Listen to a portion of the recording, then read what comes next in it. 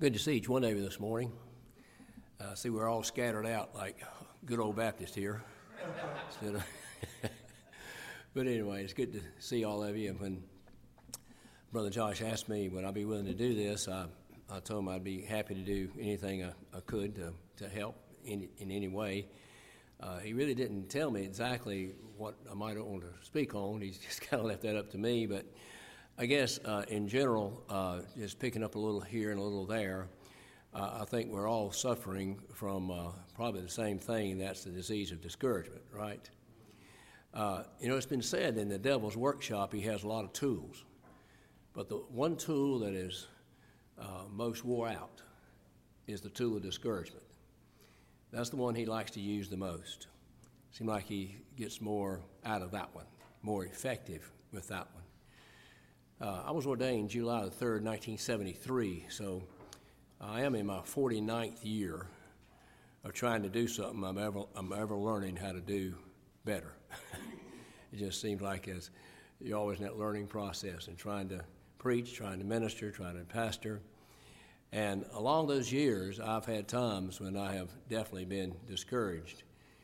But I hadn't run anything quite like we've all run into in the last 2.5 years.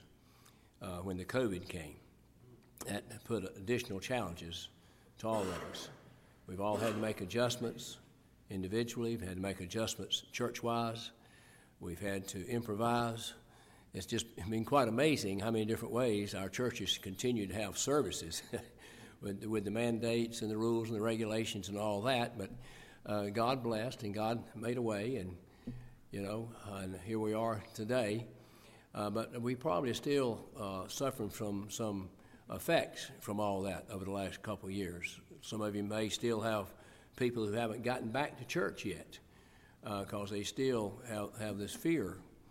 And so that's another thing Satan likes to use. He likes to use fear in people's lives because that'll keep them from functioning and operating as they ought to do, But in the book of Romans 15:4, Paul said, the things written aforetime written for our learning, that we through patience and comfort of the Scriptures might have hope. That word comfort and patience literally means endurance, encouragement. That's what those two words mean. So the things written aforetime, written for my learning, that I might see how others endured in the past and get encouragement from that. Amen. So through patience and comfort of the Scriptures, I might have hope. Now, we're a New Testament church, I understand that, but the Old Testament reveals human nature. It reveals how people have acted and reacted in certain situations, throughout the history of time, some of the things they went through and some of the great discouragements. And when I look at some of the men in the Old Testament that are so well known, who went through so many times of discouragement, it encourages me that I'm not by myself. And discouragement's not something new. We're just going through some new things here with this COVID, one thing and another. And we was probably already somewhat down prior to that because we've seen a general decline in interest, a general decline in church attendance, a general decline in new faces, the new additions to the church. And we all want our churches to be healthy, and we all want our churches to grow. But there are two different ways to grow. You can grow in numbers, but you also grow in grace and knowledge of the truth. So while we might not be growing as much as we like in one way, maybe we can be growing in another way. And I've always thought that if you grow in grace and knowledge of the truth consistently, that over time that would help you grow in additions as well. But men of God have had heavy burdens upon them throughout history. And for Moses' example, we mentioned just a little bit about Numbers chapter 11. If you go back and read that chapter again just prior to where I was at, you will find where Moses came to the Lord when they began to complain. And he said, Lord, he says, I didn't bring these people into existence. And he says, this is a heavy burden, upon me. Why have I not found favor in your sight? And Moses was going through all these things that he's thinking, talking to the Lord about it. And I was thinking about that, and it's like the Lord didn't even listen to him.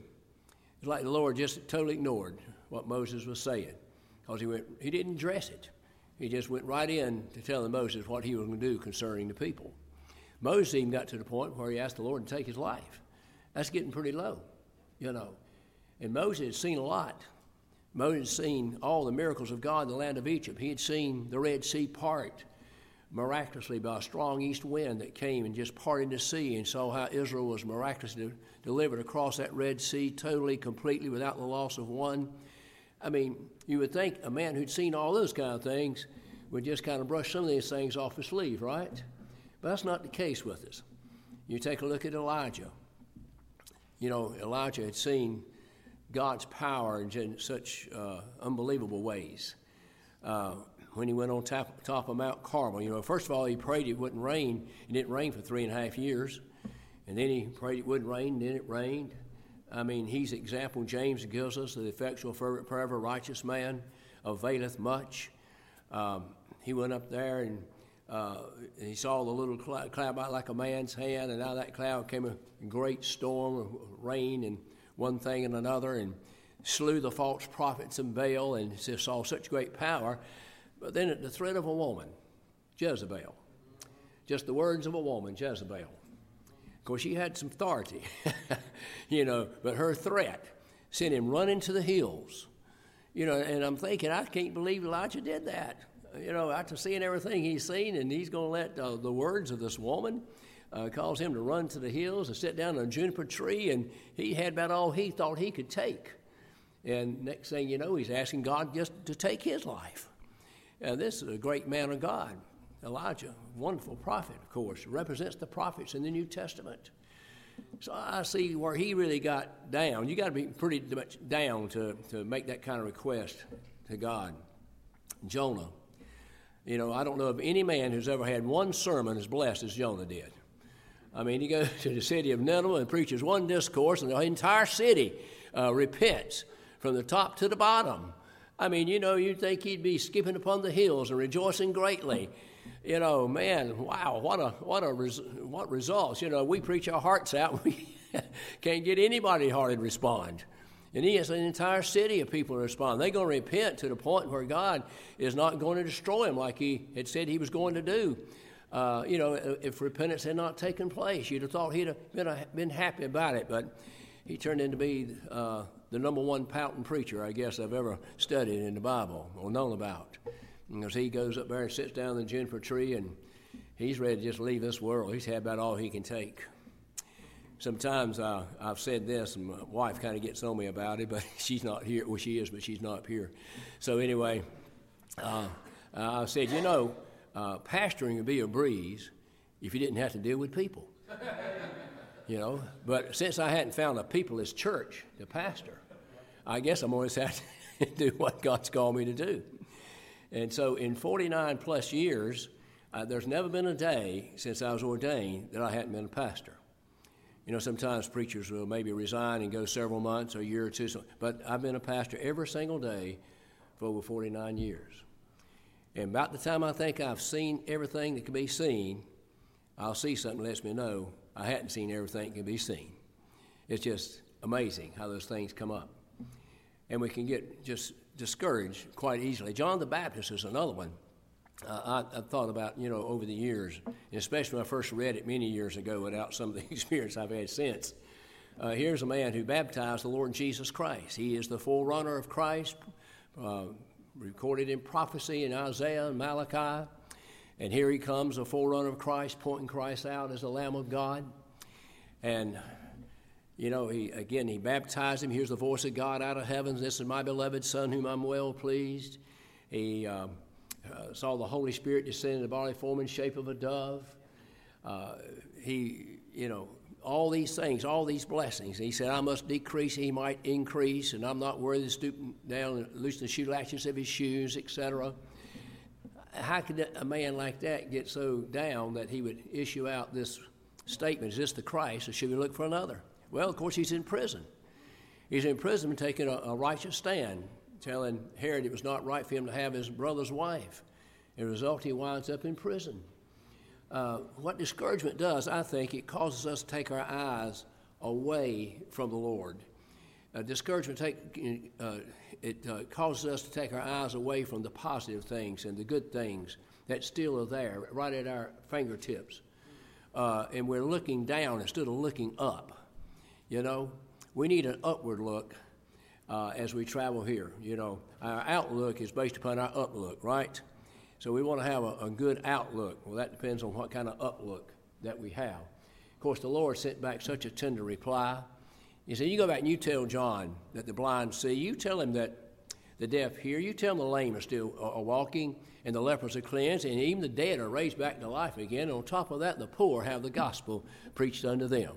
You go back and give him that message. He didn't rebuke John. He didn't criticize John.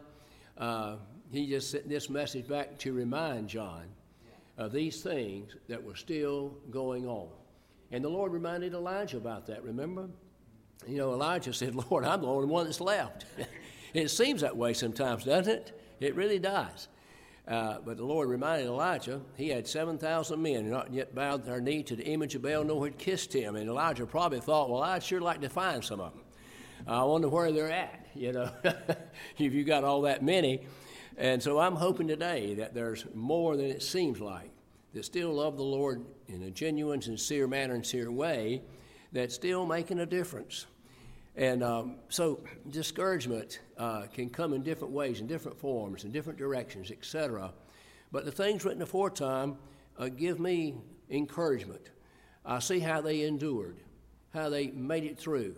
You know, yeah, temporarily they fell by the wayside, so to speak. And I found my way, myself in that condition from time to time. But I keep reading, I keep studying, and I find where the Lord tells me that I'm to endure hardness as a good soldier. Being a soldier, I'm in a warfare. And I don't know of any soldiers ever been to war that thought it was a piece of cake, right? Never have seen it as being just an easy stroll, so to speak. It's difficult, no doubt. Thankfully, I've never had to be in one. My father was. And, of course, I've read about them and studied about them, one thing and another. I know how difficult it can be. So Paul tells Timothy he's to endure, persevere, he's to endure hardness. So it's letting Timothy know there's some hard times facing us, some hard times out here. And you're to endure that as a good soldier. That's what a good soldier does. He endures the hardness that he has to face from day to day, never knowing what one day may bring different than the day that he just experienced. And so soldiers have to keep the morale up. And the camaraderie, I think, is important. I think it's good for ministers to have meetings just like this, and ministers to communicate with each other and talk with each other. That's why the Lord sent them out in pairs. I'm sure of that. You always need somebody to confide in, somebody to talk to, somebody to share your experiences with. And they're there to pick you up. Psalmist says 2 are better than 1. A threefold cord is not easily broken. So I think there's still room for us to be very optimistic about the future. I know the decline among our people has been very disturbing and very concerning to all of us. And again, we want to see our churches flourish. We want to see them healthy. We want to see them grow. And, that's all still, I think, very possible. I'm very confident about that. But there has been a decline, no question about that. So then you get questions like, well, what can we do? How many times people ask, well, what can we do? Well, I think what we can do is a better job of what the Lord's told us that we should be doing. That's the key to me. The fact of the matter is that the solution to these things is not found outside the Bible. The solution to these things is found in the Bible. The Lord didn't leave us here without thorough instruction. Remember 2 Timothy 3:16, all Scripture is given by inspiration of God and is profitable for doctrine, reproof, correction, instruction, and righteousness, that the man of God might be perfect, truly furnished unto all good works. The Lord didn't leave us here to figure these things out on our own apart from Him. The Word of God will do that for us. And so I think about Acts 2:42 oftentimes. After the Apostle Peter preached that wonderful message at Pentecost, and 3,000 were added to the church that day. What did those disciples do? Those disciples did 4 things that I believe we need to be doing today, that I believe the church has been doing for 2,000 years and need to continue to do to the second coming of the Lord Jesus Christ. First of all, it said they continued steadfastly in the apostles' doctrine. It's the apostles' doctrine that I'm concerned about. I want to be sure that I'm apostolic in the doctrine which I believe. That's what the Lord told in his second gospel commission in Matthew 28, 18, 19, and 20. He said, all power is given to me in heaven and earth. He says, go ye and teach all nations, teaching, baptizing them in the name of the Father, in the name of the Son, in the name of the Holy Ghost, teaching them to observe, and that word observe means to hold, it means to keep, it means to guard. Teaching them, all things whatsoever I have commanded you, and lo, I'll go with you all the way to the end of the world. Now, I studied the lives of those apostles. I know they had discouraging times. But notice two things the Lord said to them I think was extremely important. First of all, I have all power in heaven and earth. And he ended up by saying, and I'm going to go with you all the way to the end of the world. So that the one who has all power in heaven and earth has promised to go with me. Of course, I know that was to the apostles, but I believe the Lord will do the same for us.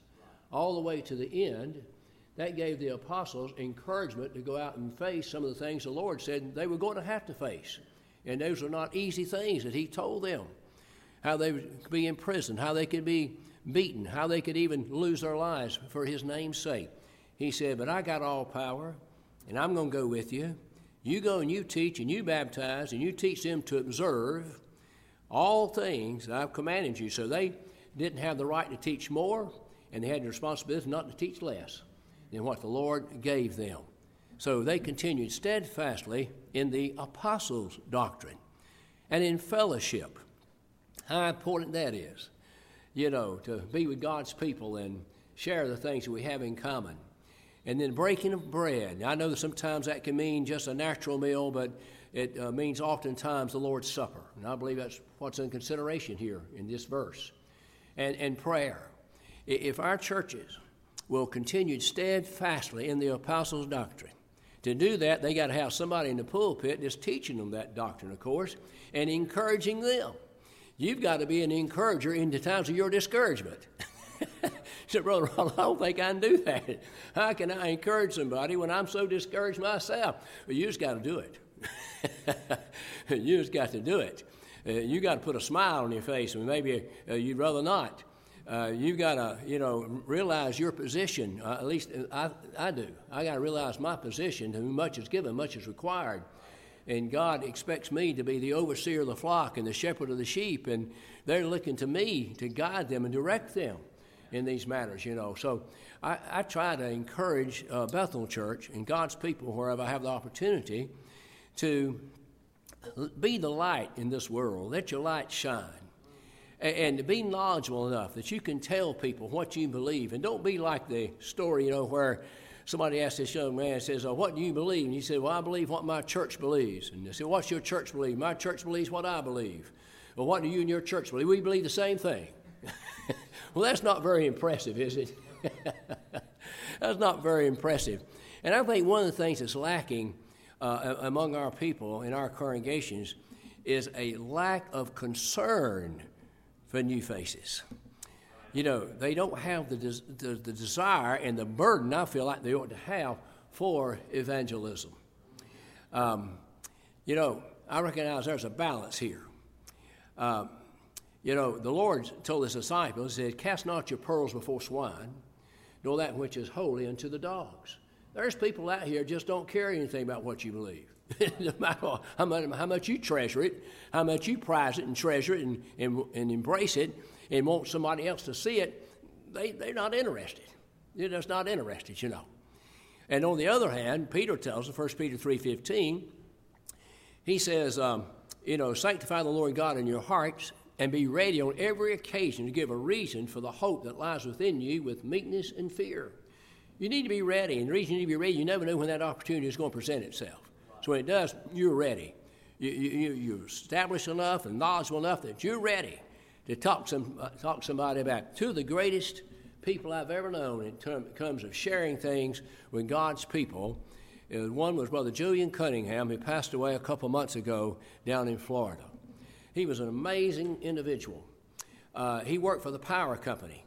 And in his truck, he was a supervisor as they go out and work on the lines and all. And in his truck, he had his Bible, he had his concordance, and a sack full of Primitive Baptist preaching tapes.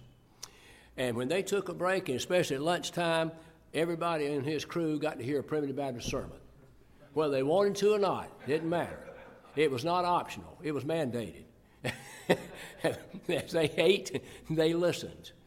And through his influence, Little Union Church that I was blessed to pastor for about 22 years experienced an increase, not just because of him, but he was influential in bringing a number of people to the church. And a lot of people came that didn't stick, but he got them to come and hear anyway.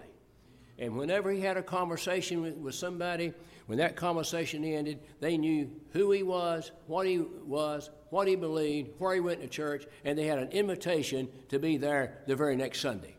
I mean, that's the way he lived his life. And he told this, and it's been told many times. He said, I know inviting people to church works because for every 100 you invite, one will come. So he was willing to invite the 99 to get the one. But you know, when you've asked somebody a number of times of different people and they just don't come, the first thing you do, you give up. You just give up and say, well, I have no need to ask them anymore. I've asked them before. They're not going to come. But you can't give up in this or anything else. You just can't do it. And that's the kind of life he lived. Another man, his name, and he's still living, his name is Dallas Sandlin, and lives up in Ohio. And he just, wherever he went, he's the same way. And he always carried a stack of church papers and church tapes with him. And one time he got pulled over by a highway patrolman for speeding, and he got his ticket before he left. He said, I'm going to give you something. He gave him a tape and papers and gave them to him. I mean, that just illustrated what kind of fella he was. I mean, wherever he's at, that's all on his mind. He's always talking about it, always sharing things, you know. And I wish we had more like that in the church. If we did, we'd have more people in the pews. I don't think there's any question about that. So I think we need to really encourage our congregations of the importance of what we're talking about right here. I don't think there's any magical solution, to this thing. I think it's just going to the Bible. What did the early disciples do? Again, they continued steadfastly in the apostles' doctrine. They continued steadfastly in fellowship. They continued steadfastly in the breaking of bread. And they continued steadfastly in prayer. Now, if our churches will commit to doing those four things, I'm persuaded we'll see an increase. I believe we really will. And again, you know, when we are cast down and we're discouraged, it has a tendency to make us forget some of the other things that's going on that are good, you know. And when I look around, I'm thankful that God is still blessing us. I'm thankful that we're still having wonderful spiritual meetings. I felt like we had one last night. And that's not possible if God's not with us. God has to bless us to have that kind of meeting, right? And I hope that you're having really great meetings at each congregation that you represent. I hope the Lord is blessing you to have liberty to preach and people having liberty to hear and liberty to receive. That tells me God's not through with us. That tells me that God is still using us, you see. So that's a wonderful positive thing. And then when I see the number of men that God's been calling to preach here in recent days, in recent years, why is he calling to preach if he's not going to have somebody for them to preach to? It makes sense, doesn't it? If he's still calling men to preach, that must mean he's got a future for us, you know. And so these are men who are hitting the road running and putting their nose to the grindstone, and they're studying and they're showing that they have this gift that God has given unto them. So that's really encouraging unto me. And the Lord has just blessed us so many ways. We don't need to forget any of them. Getting back on the thing of evangelism again, we have tried a number of things. I say I've been involved in a number of things, and I believe in casting your bread upon the water, and I believe in plowing, in all fields and one thing and another. I'm all for doing anything that's legal and moral, whatever it is, to try to share God's word. You know, and so we have a radio broadcast we've had for a number of years. Hardly ever hear from anybody on it, but we keep putting it out there, you know. And did have a man just a few weeks ago that came as a result of it. about the time I, decided, wait, maybe we just need to quit the broadcast because now people are streaming and one thing and another, not listening to the radio like they once did. I don't know. As long as we can still put it on there and afford to pay the bill on it, I'm for, sowing seed that way. And then we have put in ads in the paper.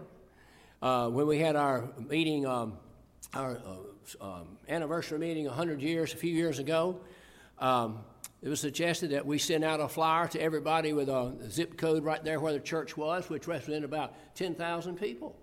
And it cost about $1,000 to do that, but we spent it, and we did it. And out of that 10,000 people, we had one person to come, and they didn't stick. But you know what? Made us feel good. We made an effort. We did something, I remember years ago down at Little Union, we was getting ready to have a January meeting, and we put an ad in the paper. So-and-so was going to be there, and everything. And I think then it was just going to reach there in that area, maybe 1,000 or 2,000 people. And so a little jokingly, I said, now where are we going to put all these people we've invited? I said, we can't hold 1,000 people here. Where are we going to sit all these 1,000 people is going to come because we sent out this invitation? I said, well, of course, I don't expect 1,000 to come, but where are we going to set the 500 that come? Where are we going to set them at? Or the 250 or whatever. Well, I think we had 2 people come, and they didn't stick. But you know what? We made an effort, didn't we? We made an effort. But to me, the most effective way to get new faces in the congregation is by having person-to-person communication, person-to-person contact, person-to-person, asking the Lord, praying to the Lord to open up a door of opportunity. I've told the church before, this doesn't to me seem like to be such a far-stretched thing. I said, this coming year, if every single one of us could just get one person during the year to come and turn out to be a regular attender in our church, we would double our congregation. Now, that seems reasonable, doesn't it? That you in your work and in your neighborhood and your friends and your family, that if you could just have God to open up one door of opportunity to communicate and visit with somebody, that, and encourage them to come, that you might be successful. And if they would come, and if everybody was that successful, then you would double your congregation in a year's time. We got this one man, he works for the power company, one of our young members there. He's one of our deacons, and he works there too. And they entered into a conversation, Bible conversation on a number of occasions, and they was having a real good flow. And Brother Tony told Brother Rick, he says, he could tell he was dissatisfied where he was at. And that's the key, brethren. You got to find somebody that's hungering and thirsting and dissatisfied. Right. If they're satisfied where they're at, it ain't going to hurt nothing to talk to them about it, but you're probably not going to be successful. But this man wasn't happy where he was at, and Brother Tony says, well, I think we got what you need. I think we got exactly what you're looking for. He said, well, nobody does these things anymore. He says, they don't exist anymore. He says, I believe they do. He says, won't you just come and see? So he came, and he's never left. And he brought a lady friend with him at the time. And since then, they've been married. And I was blessed to baptize both of them. And to me, that's the most effective way to gain new converts is just one-on-one. But I think you got to pray for it. I think you got to ask God for an open door of opportunity, that God would bring you into touch and contact with somebody, for His honor and for His glory and His praise. And again, I'm for radio broadcast. We're streaming our service. We've been doing it for a couple of years. We've had incredible, unbelievable results, far greater than I thought we would ever have in something like that. I remember many years ago, I lived in Florida.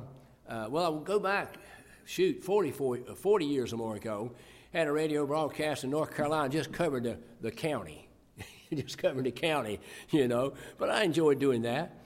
And then in Florida, had broadcast there in Plant City, and it covered a little bigger area. And then got on WTTO, which is a 50,000-watt station, Lake Wales, and Winter Haven, rather. And it reached from the ocean, Atlantic, over to the Gulf. And, boy, that was really getting it out there, you know. And I never dreamed in all my lifetime something like Grace Alone would come along. 24/7, heard round the world, round the clock. And somebody told me back then, well, you know, the day's going to come in your lifetime, Brother Ronald, where, you know, you and other men can be preaching and people all around the world can hear you. I mean, here in China, here in Russia, here in Japan, here in Africa, all around the whole world. I thought, well, you're pulling my leg. I tell you that now. That's not going to happen. And here it is. To me, it's one of the greatest blessings I've experienced in my ministry, Grace Alone, from the standpoint of how many people it's reaching, the response, et cetera, et cetera. So that's something to be happy about, isn't it? That's something to rejoice in. That's something to be encouraged in. And, you know, I just keep hoping that at home, you know, the input we're having, the response we're having on all of our hits and everything, and people listening to our broadcast, to our services at Bethel, right now, though, we're not having any local interest as a result of that. That's kind of discouraging. But, you know, it may happen today. May happen tomorrow. Just don't know. You know, so we got to put our trust in the Lord, look up to the Lord, see how men handle these things in the past. We're not the first ministers that's gotten down and out and discouraged, and we won't be the last. And we're going to get through this COVID thing one way or the other. I'm telling you, having to deal with people again. I remember a year or so ago, one day when the vaccines was coming out, and I'm not here to tell you I'm pro or not con on vaccines, okay? But I just out of curiosity, I asked, I said, by the way, just how many here has had their vaccine, you know? And a bunch of hands went up, and I said, okay, I was just curious. Well, I get an email in a day or two, and there was this one sister in church all upset with me because I asked that question. And she thought I was indicating I was wanting everybody to get their vaccinations and all this, that, and the other. So I had to sit down and write her back an email and tell her how wrong she was and all these things. And it was strictly a question out of curiosity, and I wasn't trying to be one way or the other. You know, so she apologized to me, and she got over it okay. But I thought, wow, I'm just asking a question and getting slaughtered, you know, just like I didn't have anything else to get me down. And then we got some in the congregation who never have had it, and you couldn't pay them to get it. And I got this one lady, she's done had 4. Talked to her the other day, and she stayed away a while. Finally got her to come back, and then had a little, surge. So there she disappeared again. And so a few weeks go by, and I get back in touch with her, and she said, well, I just got my 4th shot, and I'm going to be ready to take number 5 when they come out with that one. So on one hand, I'm dealing with people who you couldn't pay them to get a shot. And then I'm dealing with people over here that can't get them fast enough, you know. So we got our hands full, don't we? Where's that people's church when you need it? But anyway, I don't know if this has been helpful or not. But I'm still optimistic, personally. And the reason I am is because we have a commander-in-chief. The reason I am is because we got the captain of our salvation. He's still ruling and reigning on his throne. And it's his church and his kingdom, and we're his servants in his hand. And I think we need to just ask God to help us every day. You know, in 1 Corinthians chapter 4, I learned something a long time ago. It says, required in stewards that they be faithful.